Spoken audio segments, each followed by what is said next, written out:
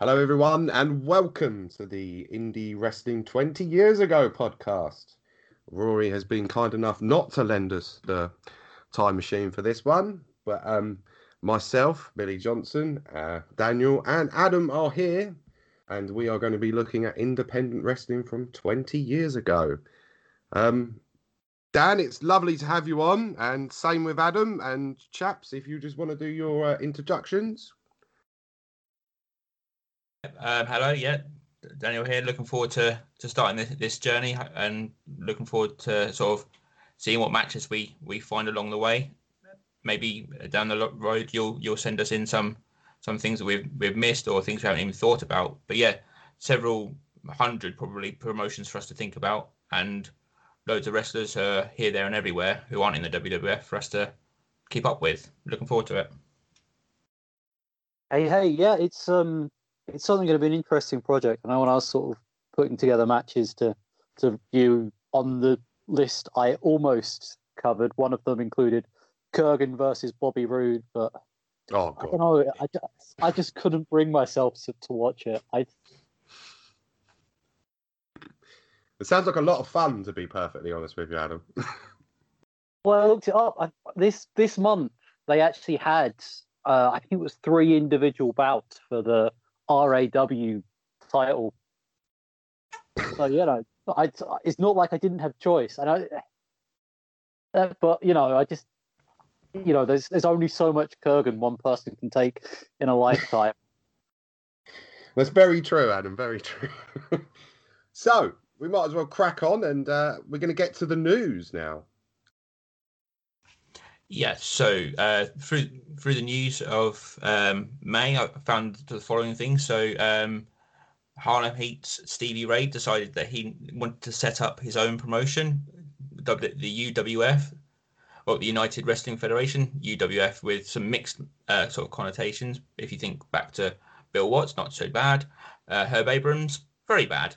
But this one was pretty much a non-starter, using the tagline WWF Wrestling presents WCW Wrestling Superstars. Why they need to use the word wrestling when they've already got the W's in the WWF and WCW, I don't know. But yeah, what a great way to sell it. And I'm pretty sure WWF Legal was on that quite quickly to shut that down. But they promised shows at the end of May into June. Had a quick look, couldn't see a thing. So pretty sure it never really happened. What else do we have? Wrestling Express, a company here in the UK, we're going to start up a show advertised to start in October.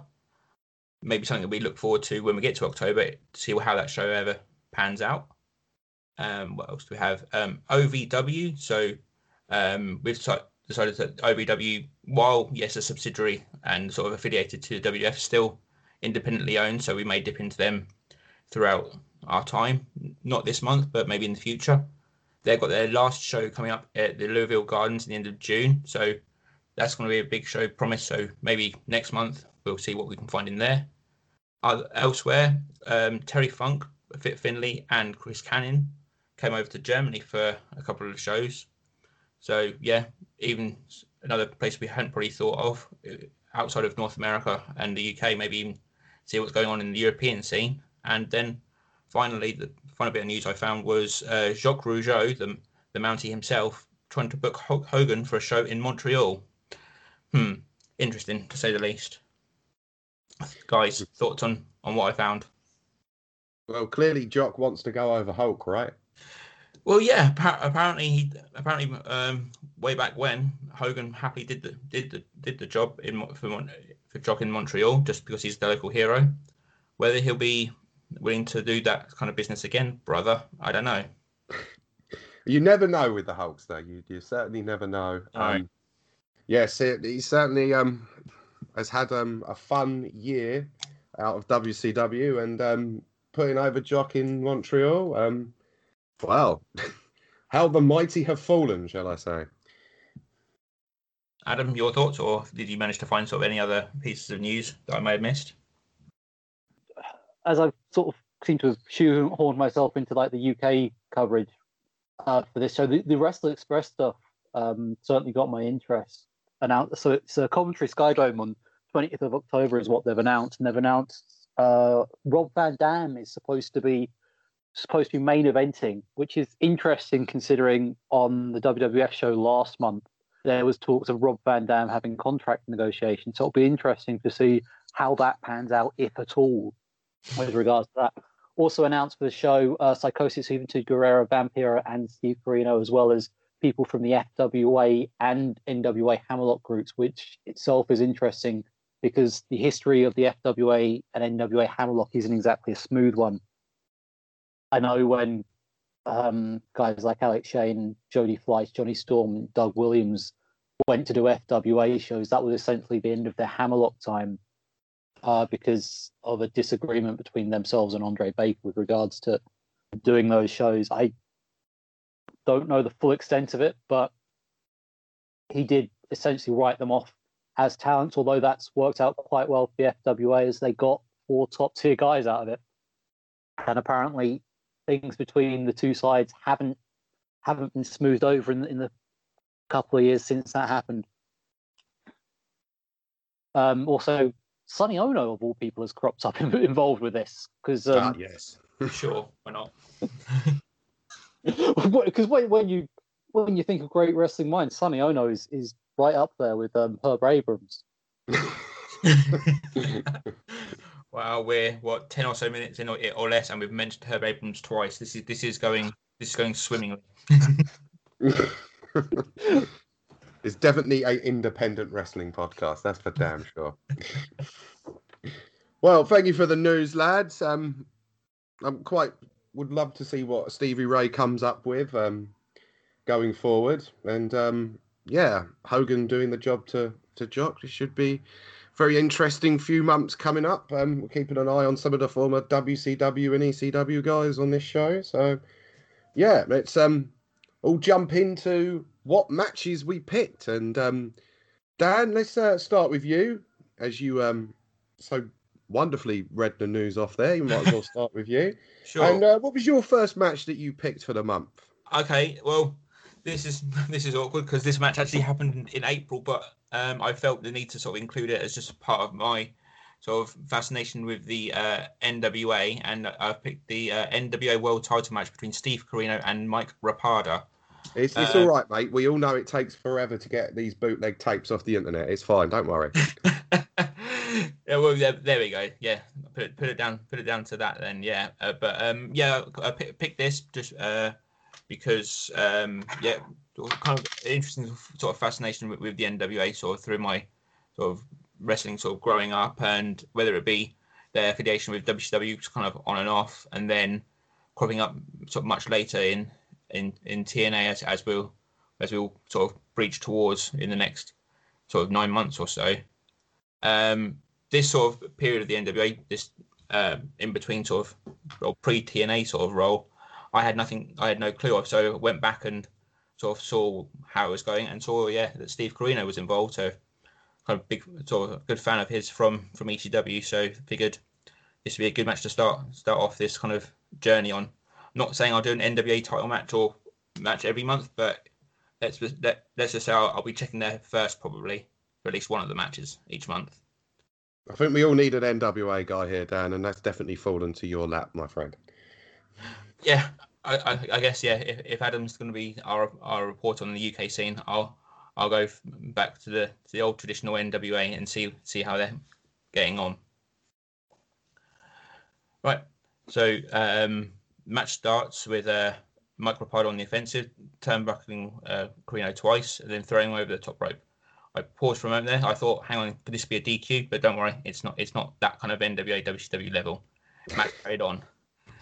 Corino back in the ring, blocks a back body drop with a kick, but Rapada shoves Corino into the corner and follows up with quick shoulder thrusts. Corino reverses, Irish whip into the other corner, and then Rapada bails to the outside, getting a bit of heel heat. Rapada then gets on the mic for some heel work, but sucker punches Corino whilst the referee's dealing with getting the mic out of the ring to get the advantage. A couple of quick 2 counts, but no win there. Corino then, Corino back in control for a minute, but then Rapada goes to the eyes. Cannot keep the advantage. Corino reverses again. It's quite a back and forth match this, with a reversing a pile driver, but then Rapada quick slam for a 2, and another cradle for yet another 2. ref bump though, as Rapado reverses a Carino Irish whip. I got a bit concerned where this was going with a ref bump so early on.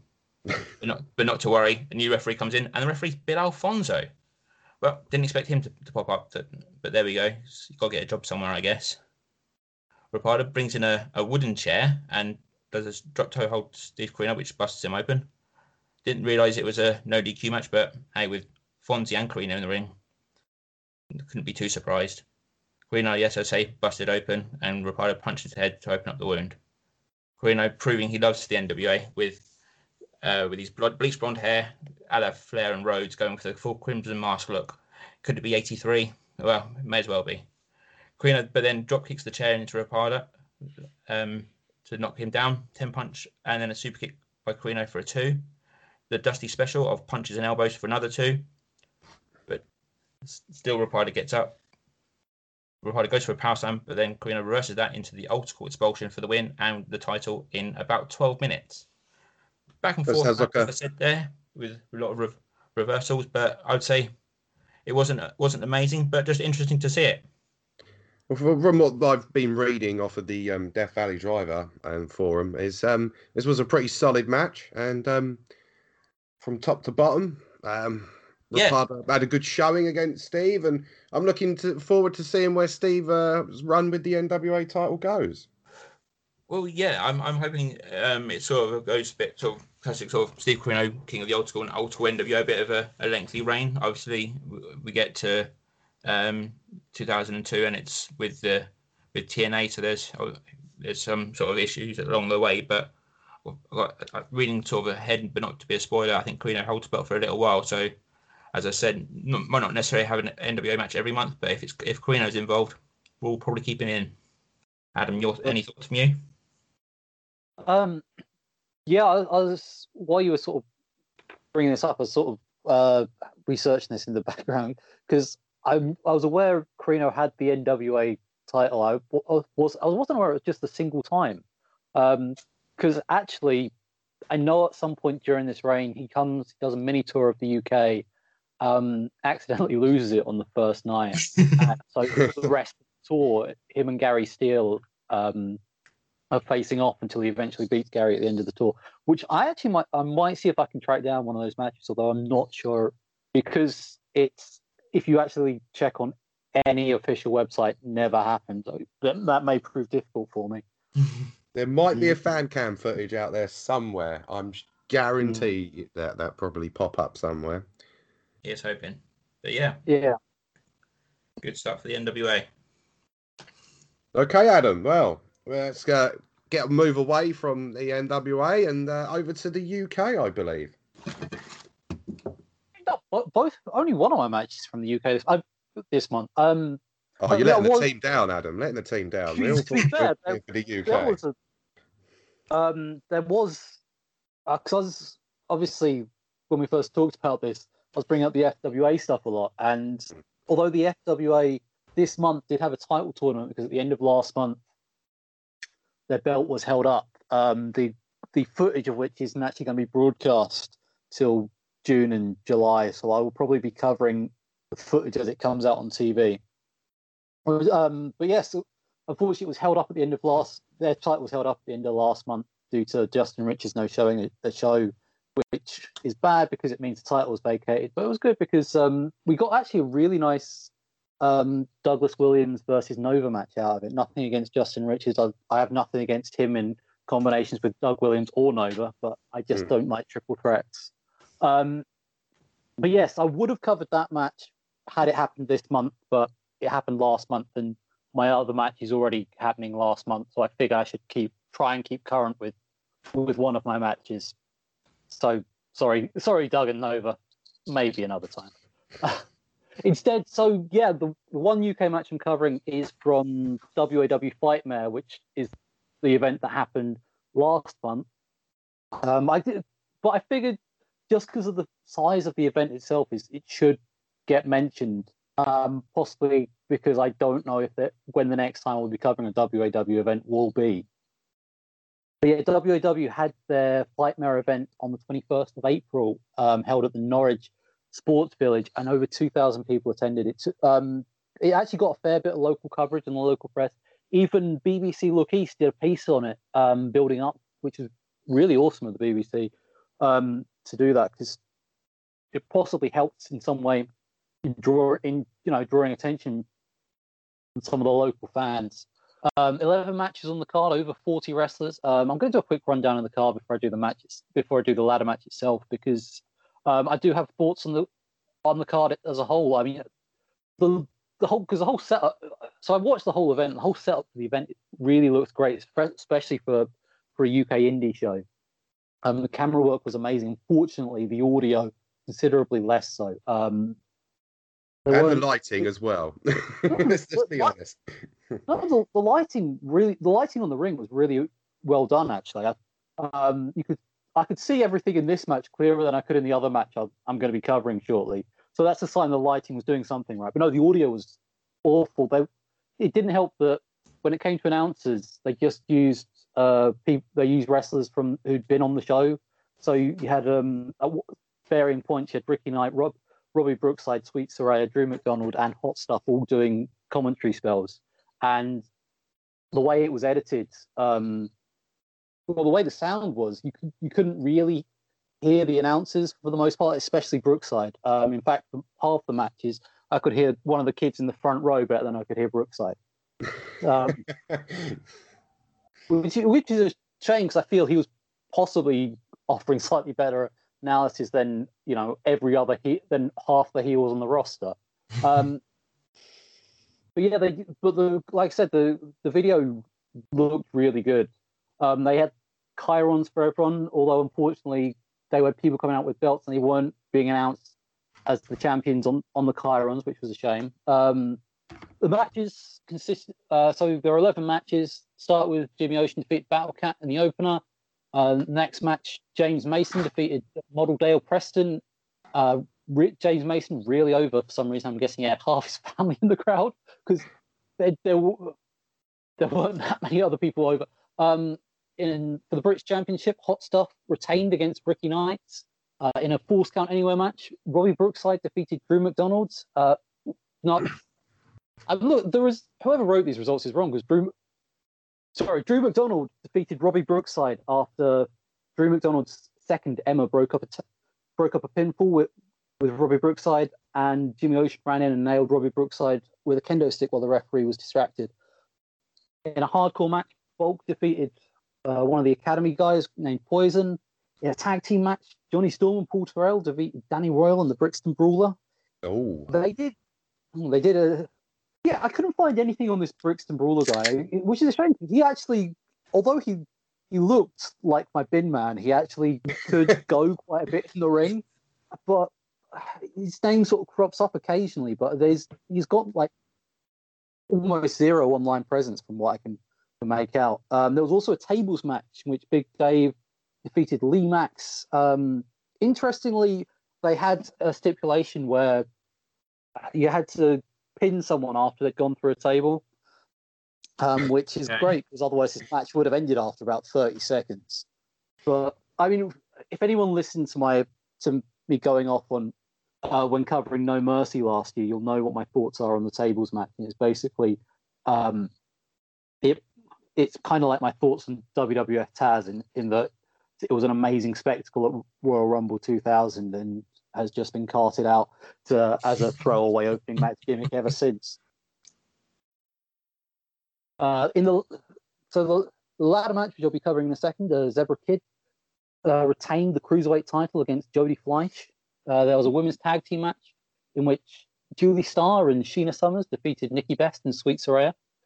There was a world title match in which Tiger Steel defeated Big Dave, which brings up another issue I have.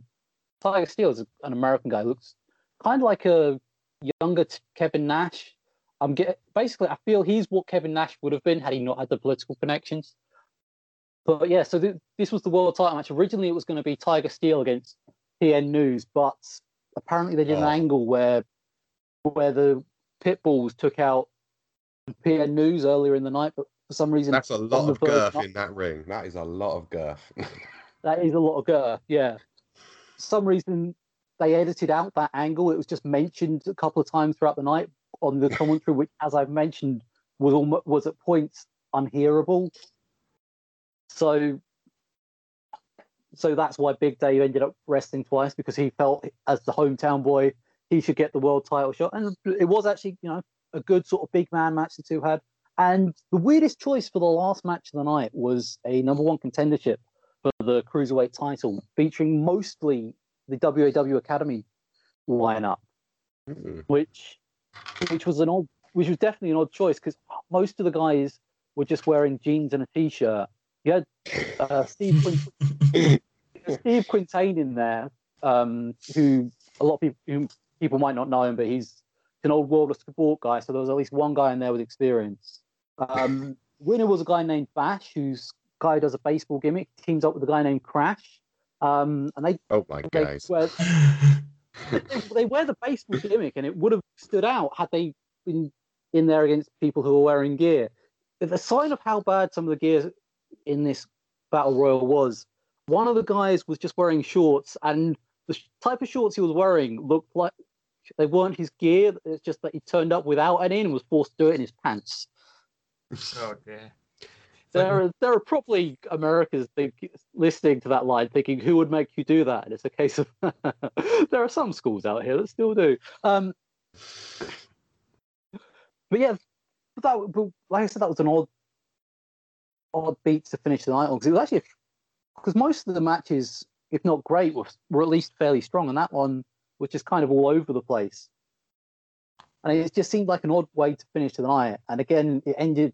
So Bash cut a promo on the Zebra Kid, saying obviously he's now number one contender. But like I said, the audio is not that great. In fact, this is a thing that I feel is going to be consistent for at least the next few years on this pod. But if there's anyone out there thinking of starting up their own indie promotion and doing their own production, do yourself a favor and record the audio separately. It will take a lot longer in the edit, but it will sound a lot better, because we'll be able to hear what your guys are saying on the microphone. But that costs money, Adam, money that the Knights are not willing to put in.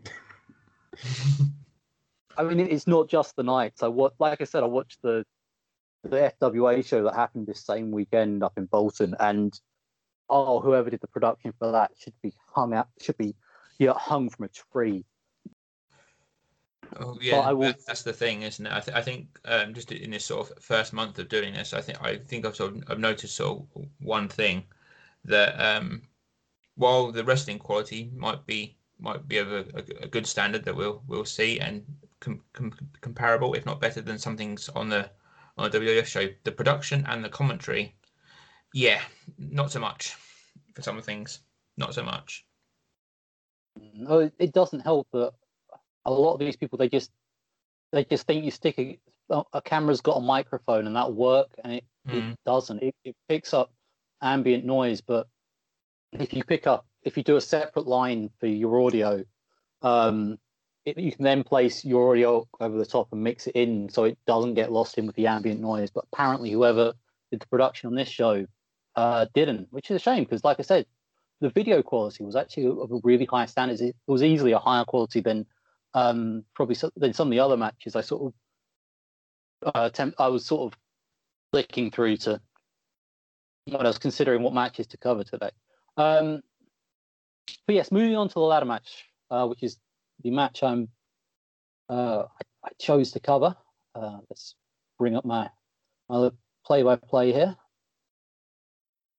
So, like I said, this is for the Cruiserweight title. Again, as they came out, the Chirons didn't state who the champion was. Fortunately, Sweet Saraya came over on the audio stronger than, I think she was with Brookside again, but again, Brookside might as well have not been there most of the time he was doing commentary.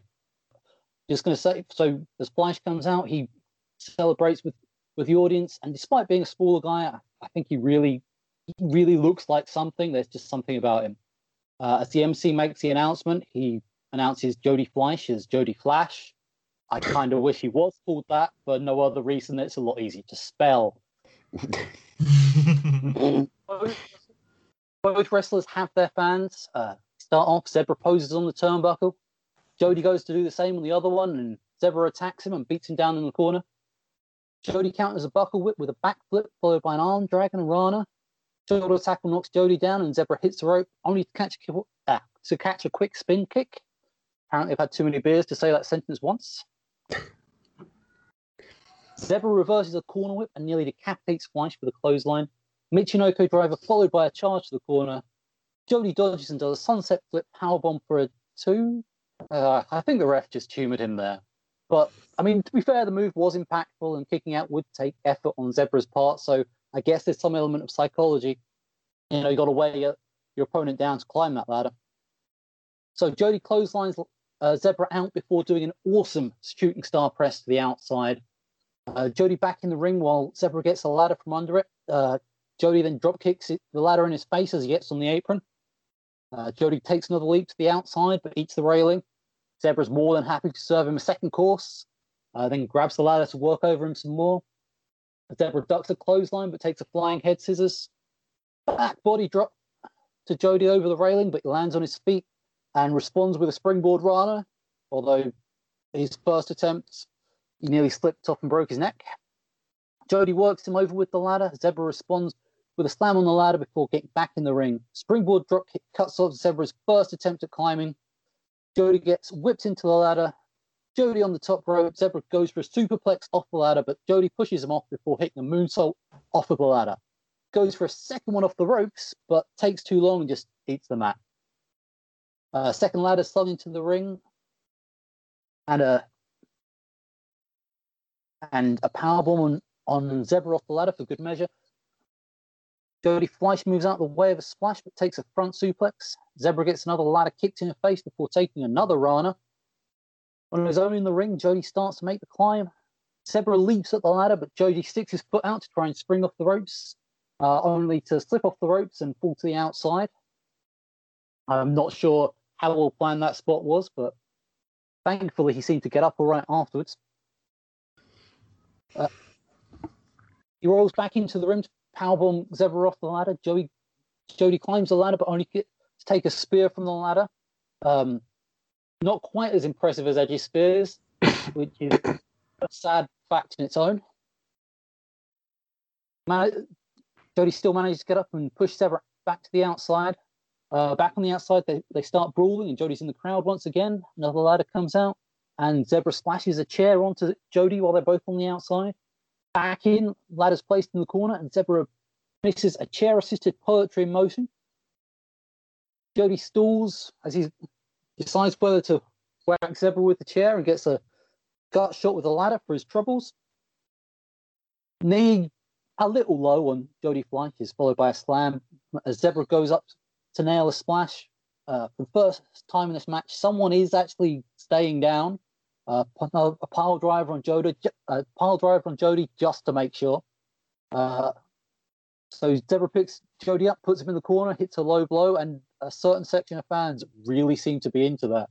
That's the Norwich crowd for you, I guess. Jody manages to join Zebra as they're both climbing parallel ladders to get to the top. They both knock each other over. On the outside, Zebra scoops up Jody, and I don't know, he must be wearing the same type of knee pads that Undertaker was at WrestleMania 8, because whatever he did on the outside was enough to keep Jody down as he scaled the ladder for the win. Sounds like a pretty good TLC match there. I can't say I've checked it out yet, but you certainly sold me on it, Adam. I'm trying to think. I think it was Jody will face later on. I think it might be next year's Flash Barker in a ladder match at Uprising. Sound very similar to that one. Yeah, it's certainly. Yeah, I can certainly see why they went with Jody for that match. You're thinking of the one with the big moonsault, aren't you? I am, yes. Yeah. Because I guess this one could be seen as a precursor to that. I mean, these guys did really sort of go all out.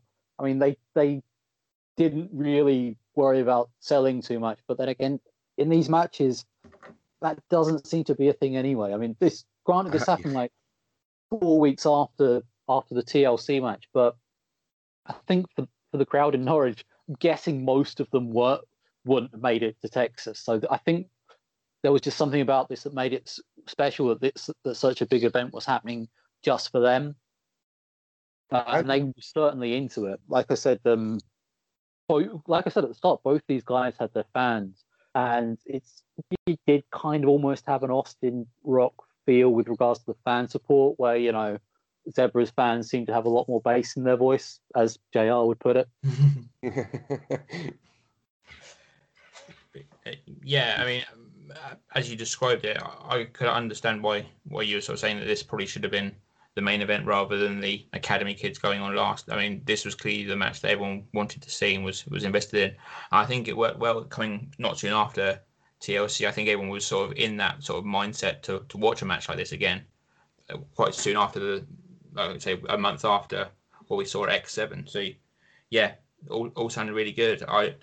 In terms of like the not selling and stuff, I mean, yeah, I guess that's kind of what we're sort of already kind of accustomed to with like the WCW cruiserweights. But no, I'd put it on a decent level, certainly. Yeah, we're going to be covering independent wrestling. I think there's going to be plenty of no selling, lads. Plenty of that. Yeah. True. Yeah. That's a fair assessment. But yeah, no, it's weird because I've known Zebra for just over 10 years now, and it's weird seeing him here as he's rocking a full mullet, and it's like, and people make jokes about how behind the times Norwich is, and it's like, well, one of their favourite sons was rocking that hairstyle, but then again, knowing Roy like I know Roy, I wouldn't be the person to tell him he's gone out of style. Yeah, I definitely wouldn't want to meet Zebra Kid in a dark alley and tell him that his mullet's no good. That's for sure. From what I've heard on the internet, anyway. Okay, so shall we move on, chaps? Or did you get everything you wanted to say there, Adam? I think I've nailed pretty much everything. Yeah. Okay then. So the match I decided to choose was from CZW's Best of the Best, the first Best of the Best. It was a round robin tournament. This show was held in New Jersey, of course it was, in the Champs Arena with 400 strong on hand. And the first rounds were all three ways. And then the quarterfinals obviously go into singles matches. And then the final was a straight singles match yet again. And it was ended up, Winger was the one who ended up winning the final match, beating Trent Acid. And if you do follow CZW, you know that Winger isn't going to be someone we're going to be mentioning much or probably ever again, to be perfectly honest. And Trent Acid was in the midst of a big push at this time, so it's quite surprising that Winger went on to do as well as he did. But the match, I was just going to say, the weird thing about Trent Acid, first wrestling show I ever worked, everyone there just called me Trent, and because apparently I look a lot like him, and I'm like, how? One, I have a beard, and he's never had one, and two, I'm more sober. Not as high as a kite, shall we say? Yeah, I think it's the hair, Adam. I think it's definitely the hair, mate. I guess it wasn't as grey back then. It's because you worked in British independent wrestling, mate. That's why it's so grey now. I am not going to argue with that one. So the match I decided to choose was Mark Briscoe versus Jay Briscoe. Two skinny kids. I believe Jay is 15 years old and Mark will be 16 at this point. Wearing the musty, terrible singlets that they decided to choose to wear for this. I was a bit shocked, but it's got a lot of buzz on the internet at the time. So I'll get straight into the match.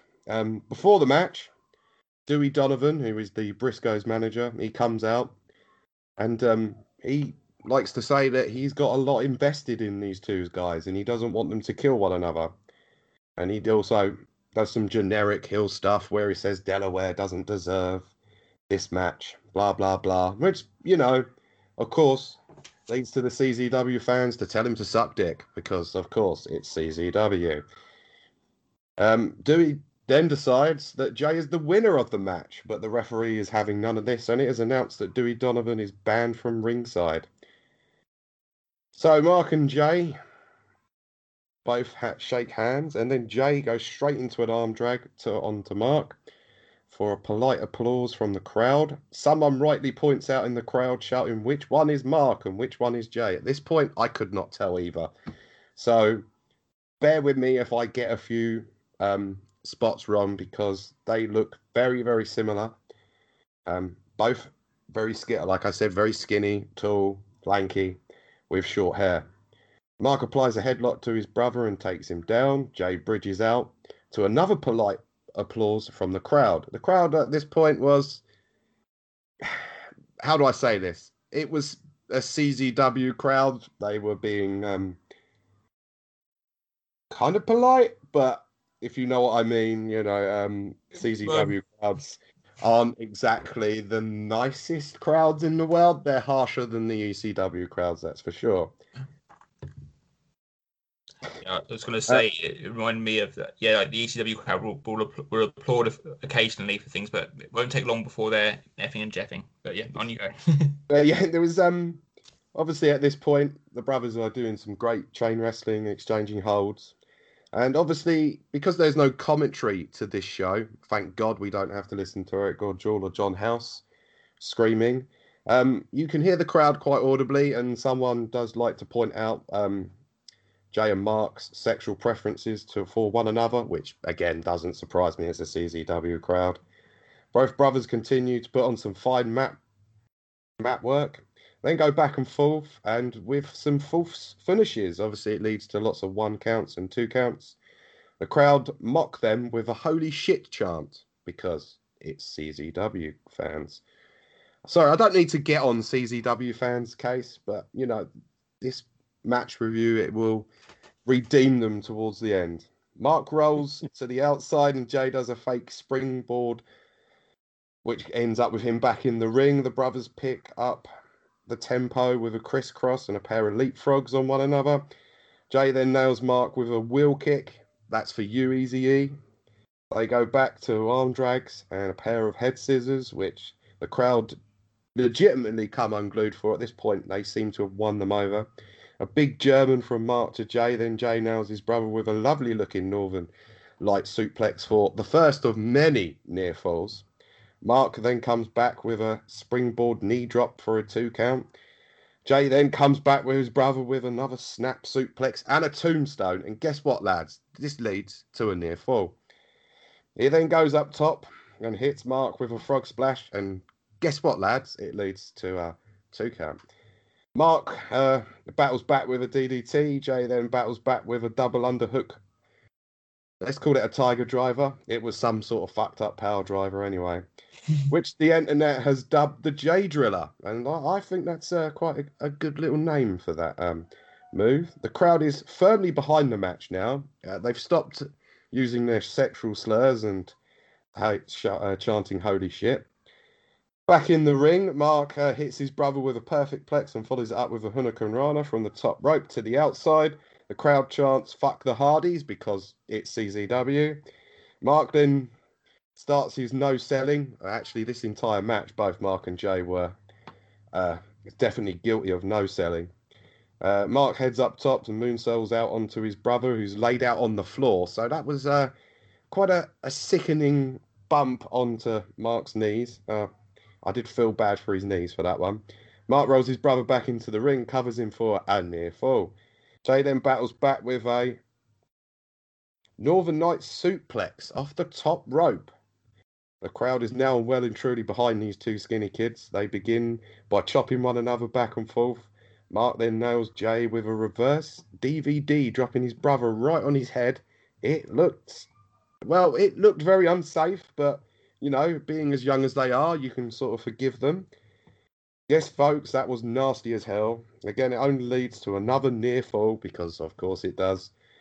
Mark spikes Jay with another power bomb, but missed the moonsault. Jay then hits his brother with not one, but 2 full Nelson overhead slams. Again, that looked really nice. And then guess what? It led to a near fall. Both men then end up on the top rope, and Joe nails his brother with the sloppiest looking Tiger Driver to pick up the win. And that is basically that match over and done with. Obviously, I really love this match. That's why I decided to pick it for this month. It was sort of at the time everyone was going on about it on Death Valley Driver, and yeah, it's a big spot fest, and you can tell they took a lot of inspiration from the WCW Cruiserweights. And yeah, there's no psychology, but who cares? You know, it was just 15 minutes of those two going out there and absolutely throwing it all balls to the wall. You know, these two kids are definitely getting a lot of talk now. Going forward, the internet has dubbed them the new hot things to watch for the month. I'm sure that'll change. But anyway, any dear listeners out there that want to go and check this match out, or was a fan of Ray in '96 in WCW, they should definitely go and check it out. Just turn your brain off and don't worry about the selling side of things. Yeah, almost watch it on mute as well, just for the depends how you are with the crowd being the way they are. But yeah, they seem to want to win them over towards the end of it, which is always good to see. But yeah, there was always those few people that were in the crowd that just wanted to be arseholes. And well, yeah, there's always someone trying to put themselves over in the crowd, isn't it? Just because they're sitting in the front row, think they're actually part of the show. But there we go. Oh yes, will be plenty of that going forward, lads. Don't you worry. Yeah. But yeah, sound great. Yeah, sounds good fun. I only ever think of the Briscoes as as guys from Ring of Honor. I don't really think of them being elsewhere. But yeah, they've always not. I feel bad to not seen a great deal of them, but I have heard. I've always heard great things about them, and it's just one of those things I've never really followed the products that they're involved with, so I've never really seen a lot of them. But again, I'm also, but on the other side, I'm not a big CZW fan. I've met DJ Hyde a few times and get on great with him, but never just like I've seen some of the guys they use. I just look at and think they're not that impressive. They just don't do it for me. But you know, then again, if you have great workers, then of course you're going to have a great match. If you have if you have great flyers, you're at least going to have a great spectacle, which it sounds like this match was. I think it's I'd probably have more interest in watching this than the other match I'm going to be covering shortly. Right. So let's get on to our second round of matches that we've all chose for tonight's show. And Dan, back to you, my friend. What was the second match you decided to choose? So my second match actually caught me by surprise. So I was sort of looking around, sort of seeing what matches were, what events were going on in May, and some of the possibly was a nice little gem here. So it's from Memphis Championship Wrestling, which was Jerry Lawler's sort of short run promotion he did in 2001 whilst he was, let's just say, away from the WWF. So when I think of Memphis Wrestling, I think of like Lawler in the 70s, but this was something completely separate. It was just a sort of a 6-month thing he set up, as I say, sort of while he was not working for Vince. And the match I've got in question is Bryan Danielson versus William Regal. So very surprised when I found that this match was in existence. So So introduction sort of start. Regal comes out fully pantomime villain, gesticulating with the fans. I think one of the fans sort of gave him a DX salute, and then he just waved them off as he would do, as a normal heel would do. And then second out we have a 18-year-old, I believe, sort of Bryan Danielson. I'm going to get that mixed up throughout, I can tell. Looks like a generic American wrestler with kind of stars and stripes on one leg, and then the dragon is he is the American Dragon, I should say at this point.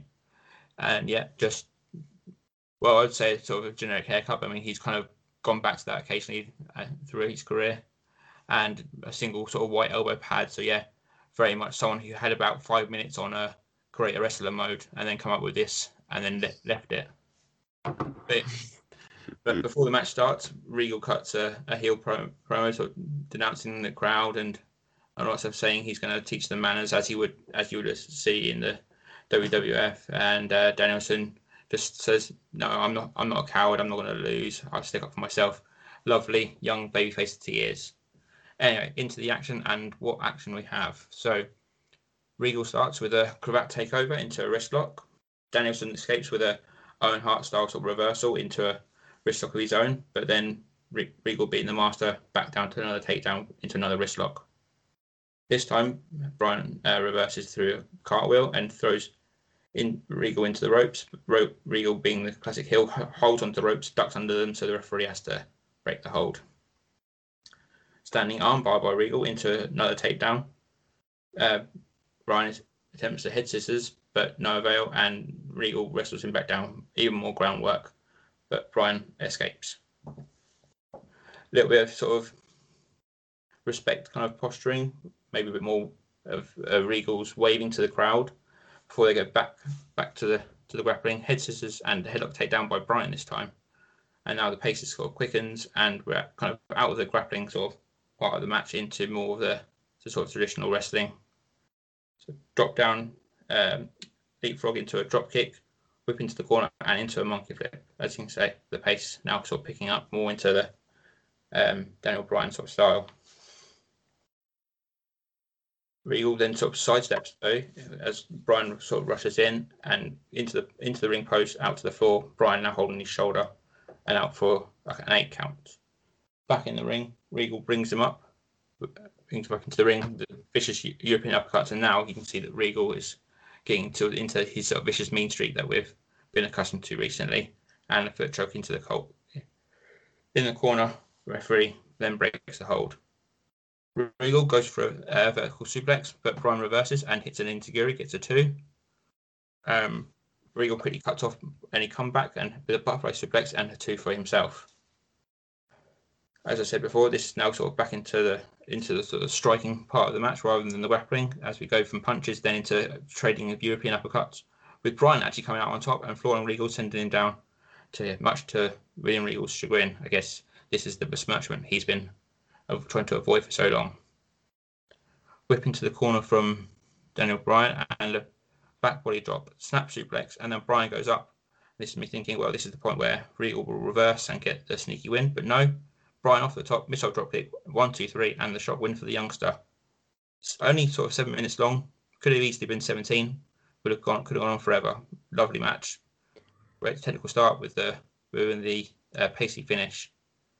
Happy to watch it again, and yeah, I'm glad to be able to bring it to you guys, and I'm sure you'll agree when you get around to watching yourselves. It was a bloody good match. It was a short one as well, so yeah, no, this I think it's going to be very difficult going forward trying to refer to Bryan Danielson rather than Daniel Bryan, but we'll give it a go, won't we, lads? Just call him the Dragon. It's fine. Yeah, I think. Well, there we go. I think you've said it on it, Adam. I think for the time being, I'll change my notes to find and replace for anything that says Bryan to Dragon, and anything that says Danielson to Dragon. Then, as I read it back to you, it will just say Dragon. No idea, but no, lovely match, but expectations were high, but rightly so. I mean, of course, I would have liked longer, but being as it's pretty much virtually a rookie Daniel Bryan and William Regal coming down to Memphis basically to do a favour, it was only going to go sort of like the 7-8 minutes I mentioned, but yeah, lovely. It's interesting to note that, I mean, this sort of match probably wouldn't happen now because Vince doesn't allow guys to work outside the Fed. But it's weird to think of a WWF guy appearing anywhere but the WWF in 2001. But it happened. I'm saying that I'm in my match about technically as a WWF guy, but still, it's I mean. These two have obviously faced up a few times in the Fed. I've seen a couple of those matches, and they're pretty much as good as you'd expect from these two. You've got two of the best in the world. Wasn't And it the finale of of the initial season of NXT that had these to have a match? I think it was like the first episode. Oh, really? Wow. Yeah. Well, Yeah, because Danielson got eliminated. Like he was he was the first one eliminated or something. So yeah. he was I gone thought they quite might have early brought on. back for the season finale. I know, obviously not in the main event, but I thought he might have been on the undercard. But yeah. I believe that was the Jericho match on the first episode. But Oh, I well, know they wrestled quite a few times on one of the B shows because they had him come out to Real Man's Man, and that was the rib and everything on Regal in the UK, if I rightly remember. Yes. We're probably all getting this wrong, but you know, almost certainly, yeah. But I'm sure some smart Alec is going to correct us all. You know. Fair enough. That's what they have comment sections for. True. Yes, just remember it's on Facebook. We're Wrestling 20 Years Ago podcast, and Wrestling 20 YRS Indies 20 YRS on Twitter. That's it, Adam. Well done. You got there in the end, mate. Well done. It's like you said, it's the first episode. We're just getting into the swing of all this. Yeah, we have got.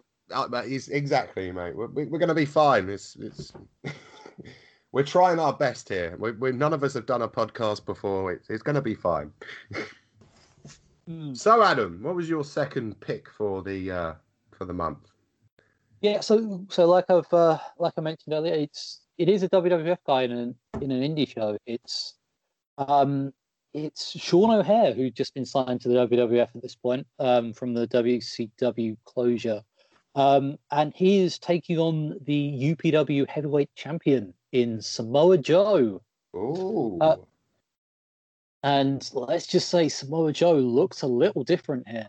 He's he is considerably smaller than how he would come to be known in even his Ring of Honor days. He's by any chance is he wearing the brown t-shirt? He is wearing the brown t-shirt, and he's got the two striped trackies. Yeah. Yes. It's bringing back lots of memories. I had a quick note of him being sort of a slightly bigger Chris Chetty at this time. with the sort of the not quite Adidas tracksuit and the top. Yeah, but very very interesting to see. No, I mean, because it's interesting look because he does look kind of like a generic indie guy, but he does even this early in his career. I think he's only about 2 or 3 years in at this point. He still is showing signs of the great worker that he was a pretty good worker in this match, and he obviously goes on to be amazing just a couple of years later doing with all his Ring of Honor stuff, which is where most of his reputation comes from, despite most of the people who tell you is amazing probably haven't seen that run. I mean, I myself, you've seen a couple of the Ring of Honor matches. So this is for a TV taping. This is at the event Power Play.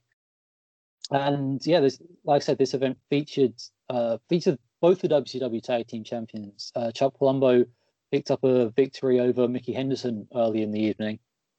And here, his partner Sean O'Haire is challenging for the UPW heavyweight title. UPW at the time, it was mostly a training school, and it was actually a lot of, which is where at this sort of era, a lot of the WWF were going to them a lot. The trainees, it's where I believe Kurt Angle started training, and it's where they picked up Cena from, and the relationship drops off, and then towards the end of its life, it picked up again. So I believe it's over 30 people who came from this training school have since found jobs in the WWF at one stage or another. Joe, of course, being a more recent example of one of the later ones they picked up. But let's start. Okay, so it starts with a lockup. Sean backs Joe up into the corner. They go for another one. Joe this time backs Sean up. They scrap a bit in the corner. Joe whips Sean across the ring. Sean backflips out and nails Joe with a spin kick. No cover. The announcer says that's just disrespect to their champion on the part of Sean O'Haire. It's another word for inexperience, I guess. Sean whips him off into an elbow shot and a knee lift. Release suplex for a 1. Joe sidesteps a corner charge, reverses a kick into a dragon whip. I mean, let's just agree not to whip each other into the corner, lads. You're both. It's not working out well for either of you. After some boots, Joe starts working over on the knee and locks on a leg bar. Shawn eventually realizes his arms are long enough to reach the ropes. Joe doesn't let Shawn get up. Maybe it was disrespect earlier. Maybe I was not reading enough into it. I mean, hell, I know I'd not want Joe to be mad at me, but then again, I'm also not 6'7". So Joe puts him in the corner. I guess Shawn may be young, but he's no baby. Joe works him over with strikes and Frenches the knee against the ropes, hits a running drop kick into Shawn's knee, which is tied up in the corner. I guess the third charge was the charm. Joe slowly applies a single leg grab, but Shawn grabs the ropes. I think this ring must be deceptively small. Shawn fights up, but Joe cuts him off by kicking him in the knee before hitting a running enziguri for two that really, really looked good. And I think he still does it now, and it looks just as amazing. One announcer brings up that Shawn is primarily a tag wrestler and one half the current WCW Tag Team Champions. The other announcer asks if that means that Joe will get the title if he beats him. I know people in wrestling aren't considered book smarts, but that is a stupid question. Although saying that, it still wouldn't be the worst way that title has changed hands. No, Rory, I still haven't forgiven you for making me watch Halloween Havoc 1998. Joe gets back on Shawn in the corner, but Shawn spins him round and starts working him over till Joe hits him in the throat.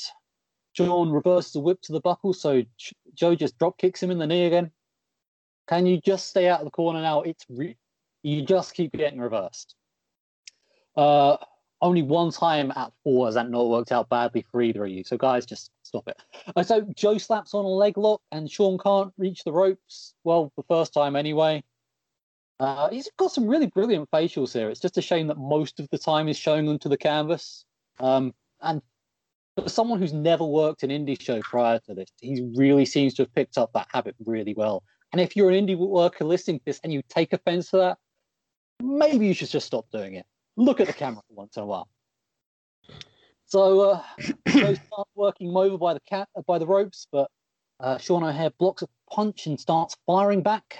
Irish whip to Joe, but he ducks a clothesline, but not the second one. And Shawn waits for him to get up again because he didn't learn from the last time around. Another whip. Joe grabs the ropes. Shawn waist locks him, and Joe rolls through with an ankle pick and slaps on a leg bar. And he taps the ropes because either he's Stretch Armstrong or this rig is only the size of 2 king-size beds strapped together. Shawn hits his reverse Death Valley driver called the Road to Hell and sits Joe up so he can jump off the rope and snap his neck with a move he calls The Good Intentions. While it looks really impressive, especially for someone of Shawn O'Haire's size, it would be just as effective to do it from the ground. I don't want to poo-poo on your parade, but still. Shawn gets a 2 off that. And then Shawn gets a 2 off that because Mikey Henderson runs in. He lost to O'Haire's partner Palumbo earlier in the evening, and I'm not reviewing that. No, you can't make me. I don't care what you pay me. How much still? Or maybe I'll think about it. Oh, no, I can't find it. Maybe another time. O'Haire kills this kid with a clothesline and puts the boots to him because we can't have him getting up, despite the fact he's not the champion. Joe uses his distraction to hit the Emerald Driver and retain the UPW title after the match. Henderson hits a drop toe hold on Shawn O'Haire so Joe can drop a knee to the back of the head, and as they start putting the boots to him, Palumbo runs in and starts nailing everyone with a good solid punch until the camera fades away. I mean, not the greatest match I could have chosen, but it's certainly, from historical context, an interesting one. Because what Joe looked like physically here didn't exactly stand out. And of course, Shawn O'Haire always looked like a monster. He was always my favourite of the Natural Born Thrillers, which is kind of like saying my favourite Plague of Egypt. But Shawn did show a lot of potential, especially early on. It's just a shame that it never really went anywhere, especially with his kicks. His kicks in here look fantastic. But yeah, so what you're telling me, Adam, is you're not a fan of above average Mike Sanders. How could you not? Well, he is only above average. If I was going to be a fan of anyone who was above average, it was me, and I've watched a lot of my comedy career, and I'm still not sold on it. But yeah, the first time I actually appeared on a WCW event, I think I did a full review for each of them, and I think the word I used constantly was greed. I think the best review I gave of one of them was Reno. It was a case of he's got a cool finish with interesting hair, and that's the best thing I could say about him. You'll have to go back to WCW, and I believe that was a New Blood Rising pay-per-view. I can't think what else I said on that show because I've tried to block it out. And no, Rory, I've not forgiven you for that one either. But yeah, like I said, it's an interesting sort of time capsule. Knowing where these guys go, because obviously, Sean O'Haire looks like he's gonna be like a big thing. He's going into the Fed. I mean, he's, as I may have hinted at here, he's still showing he's very green, or that he's just not quite got it all yet by the fact that he's when Joe's down, he just waits for him to get up, which I mean could be perceived, like the announcer said, it could be perceived as arrogance, or it could just legitimately be where he's not sure what to do. But he does make a fairly good account of himself. Anyway, and like I said, his facials, especially when Joe was sort of slapping on the submission holds, when he looked at the camera, looked really good. And that's something I think he served a lot of time in OVW where they got it into his head that your face is your main selling point when you're in the ring. And from what Jim Cornette once told me, he still couldn't grasp promos even once the Fed called him up, which is a shame. He had his finish. I think it's called like the Widow's Peak or something when he came back from OVW, which was called the Road to Hell, and then he had the neck snap off the top, which he called Good Intentions, because the Road to Hell is paved with good intentions, which sounds great in theory, but if you watch the neck snap and you think you could just do that standing and it would be equally as impressive, a lot less effort. I thought that. I thought visually it looked good, but yeah, in terms of if you're sort of how you actually sort of run the match, the neck snap didn't have any more greater impact with him coming off the top. It was just still a neck snap, which is a bit unfortunate. But yeah, visually it looked good. But yeah, I once you've seen it once, then you're like, oh, it doesn't actually. It's not a finisher. It doesn't really do much. But yeah. But yeah, I think for this match, I think if both guys you can put under the sort of the umbrella of potential. Like you can see it in both of them, but then and as you'll see in the years coming on, only one of them really realizes it. It is a shame what's happened to Sean. He obviously went too early. That's my opinion of it all, and I think he should have. Because in 2003, I know once, I think it's 2004 actually, he gets released and he goes to Japan. He has quite a good showing over there, and then he sort of disappears completely. So my ideal for him would be that go after this, he go to OVW, maybe go over to Japan for a bit, and then come into the Fed a little bit more seasoned. Yeah, but unfortunately, it didn't quite happen for him, and Joe took the longer route. Really, at the time, he went to 0-1, trained under Hashimoto, and it got really good. And then obviously the legendary Ring of Honor run, which I'm sure we're gonna cover at some point coming up, and then into TNA, and obviously Joe got the WWE gig after that, and just like fired on all cylinders. And it's really weird, like how you would think like Sean O'Haire would become the big star, and it didn't happen for him, but it happened for Samoa Joe, who you look at this point and you don't think like anywhere that he's going to become a star, but it worked out for him. Although I did like one of the things that sort of came up a lot during the play-by-play, so that every time that Sean was, once he worked over the knee a bit, every time Sean O'Haire looked like he was going to start firing up, Joe would just kick him in the knee. And it's a case of course, that's exactly what you do in this situation. You work the guy's knee over. He's starting to build up a fight. Just kick him, knock him down. it's just a subtle psychology thing that makes so much sense, but a lot of guys just wouldn't think to do. And it's sort of it's just one of those things that I think plays into Joe's whole gimmick, where he is just this killing machine. It doesn't have to be pretty, but if it gets the job done, he'll do it. And it's a lot of people just seem concerned of making wrestling a beauty contest. But also that plays a little bit into the ladder match that I was reviewing earlier. The ladders they were using were so just wobbly, especially after they've been beaten around someone's face a few times.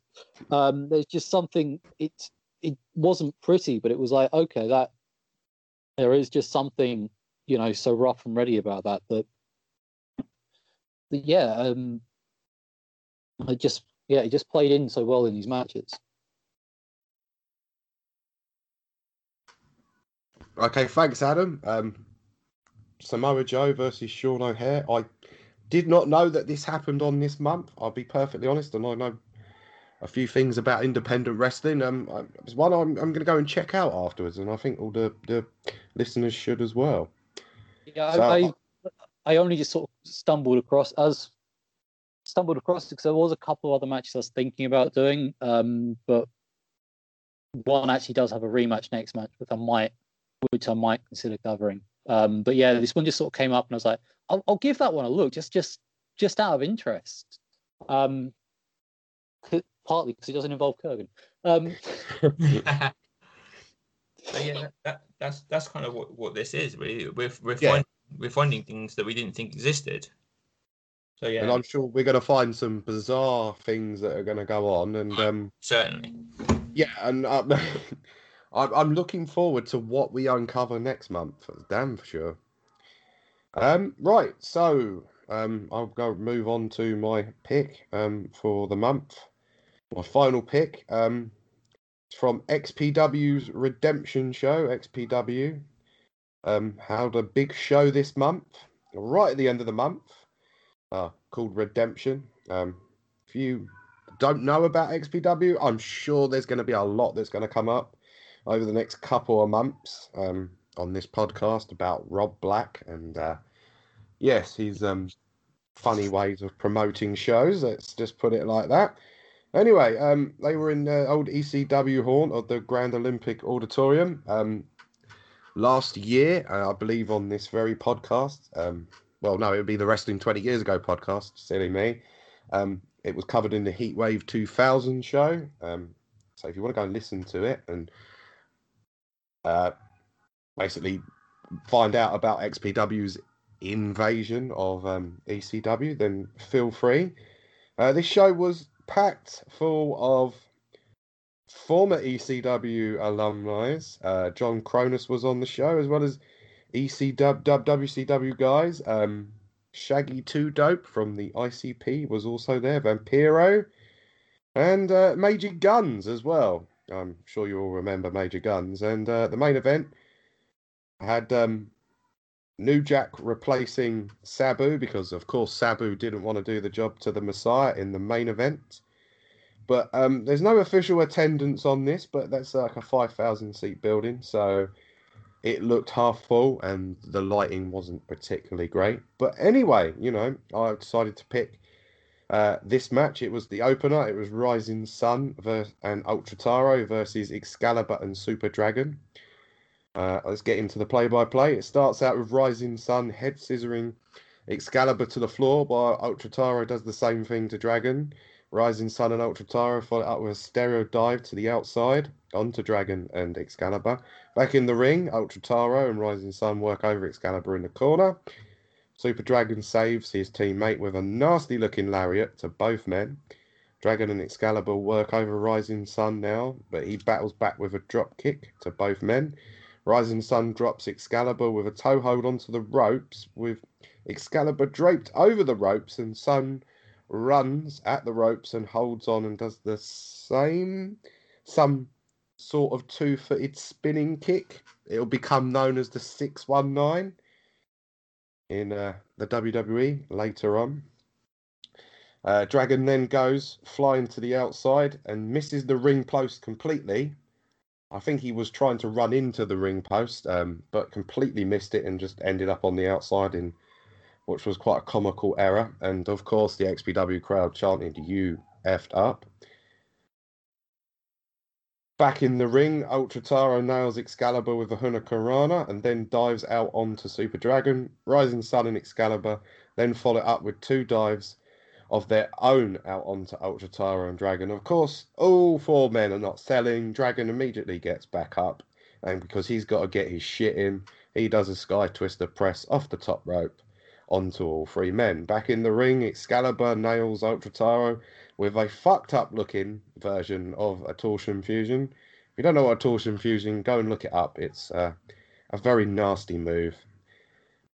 And of course, it leads to a near fall. Ultra Taro battles back and follows it up with a Rey Mysterio-like inverted Hurricanrana off the top rope for a near fall. Super Dragon then springboards up onto the top rope and dives off with a spin kick onto Ultra Taro for a near fall. Dragon then nails Ultra Taro with a corkscrew 450, and guess what? It leads to another near fall, because of course it does. Ultra Taro counters a power bomb into a rocker dropper. Yeah, but you didn't expect us to drop that name on this podcast. And then follows it up with a springboard tornado DDT for, yep, another, you guessed it, near fall. At this point, I was begging the referee to call something, as there was no legal man whatsoever. Dragon then power bombs Ultra Taro into the corner, and Excalibur nails poor old Ultra Taro with a double underhook Tiger Driver. And of course, he doesn't go for the cover, because why bother after doing such an impressive move? Then Dragon hoists up Ultra Taro for the Psycho Driver. Again, another sick move. If you have ever seen that on YouTube, go and check it out. It's nasty looking. And hits it perfectly, but only gets a 2 count because Rising Sun breaks it up. At least he didn't kick out, I suppose. Cradle DDT for another bloody near fall, because of course. Dragon goes for another Psycho Driver, but Rising Sun counters it with a reverse Hurricanrana, while announcer Chris Close proclaims that he had never seen that before. He obviously hadn't seen any WCW in '96 or Rey Mysterio whatsoever. Rising Sun knocks Excalibur to the outside and follows it up with an Asai Moonsault out onto Excalibur. Of course, Sun no-sells and heads up top again, this time giving a down Dragon a swan-time bomb, but it only gets a 2 count. Of course, Dragon and Sun pop back up immediately to be in place for the next spot as Sun springboards off the top rope, but Dragon fails to catch him properly, and Sun takes a nasty-looking fall onto his neck. So, of course, Dragon picks him up, drops him directly on his neck with the Barry White driver for the win. What could I say? The last match was very, very sloppy that I chose. This was even sloppier, but I chose it for a lot of reasons. It will lead to the birth of Pro Wrestling Guerrilla. Super Dragon and Excalibur will put that all up together, and it pretty much changed the California independent wrestling scene going forward. The XPW crowd were not as vicious as the CZW crowd. I think there was a small chant of Power Rangers, which is to be expected, but once all 4 men started doing what their thing, they kind of were really into it, which was, again, kind of a shock. I expected them to shit all over it.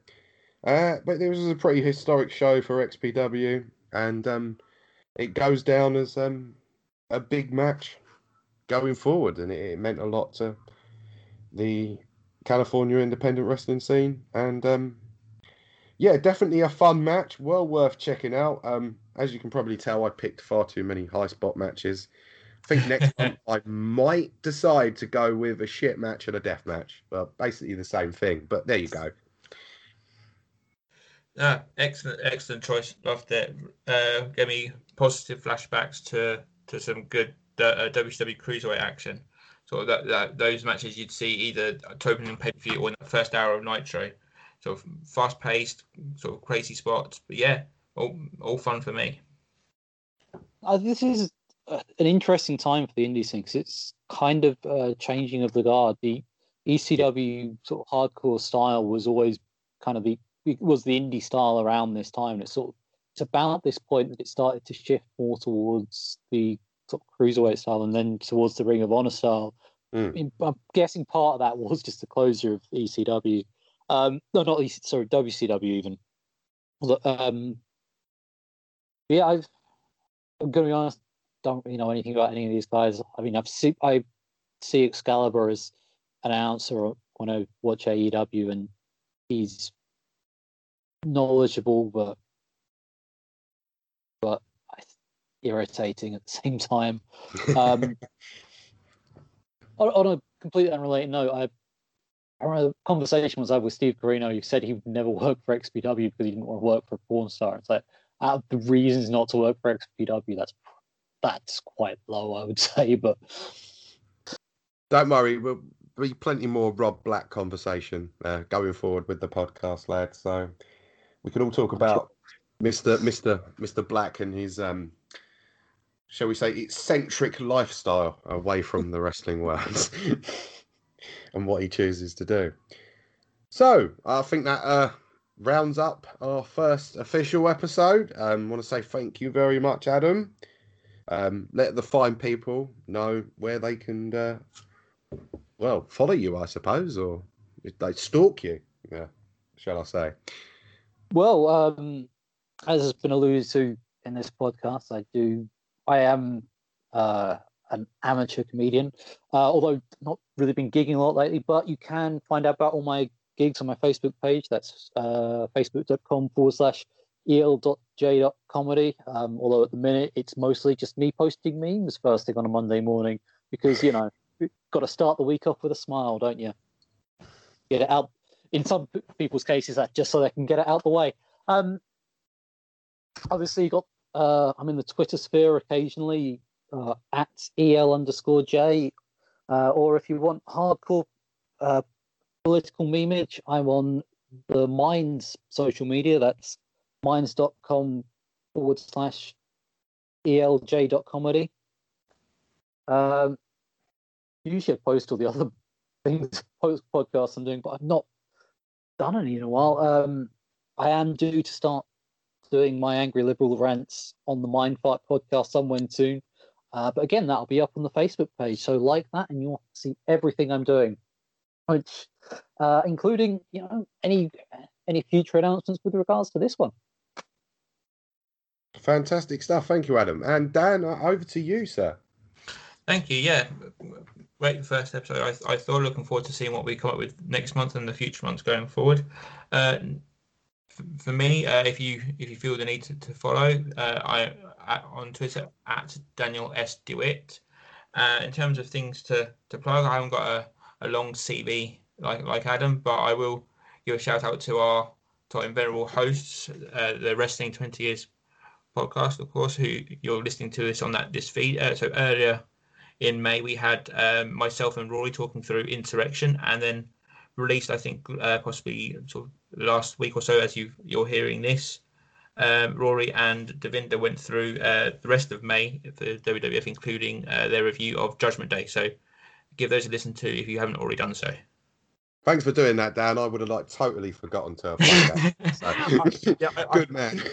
I couldn't forget where we came from. I think that would have been a bit rude of us to. That would have been a bit rude. Yeah, I think I'd leave that job to you to remember to plug things because I will totally forget about it. Anyway, I've been Billy Johnson, and you can find me on the Twitter machine. I'm at Billy_J83, or you can follow this podcast's fine account on Twitter, which is at Indie with a Y, not an IE, Rest 20 Years. YRS. So thank you for tuning in, everyone, and listening to the debut episode. We're all looking forward to what we can do next month, and this has been fun. Thank you very much, and stay safe, everyone. I don't know what I'm fucking doing here. I'll be perfectly honest. Cheerio, everyone. Yeah, bye. Someone else can do the hosting next month, for Christ's sake.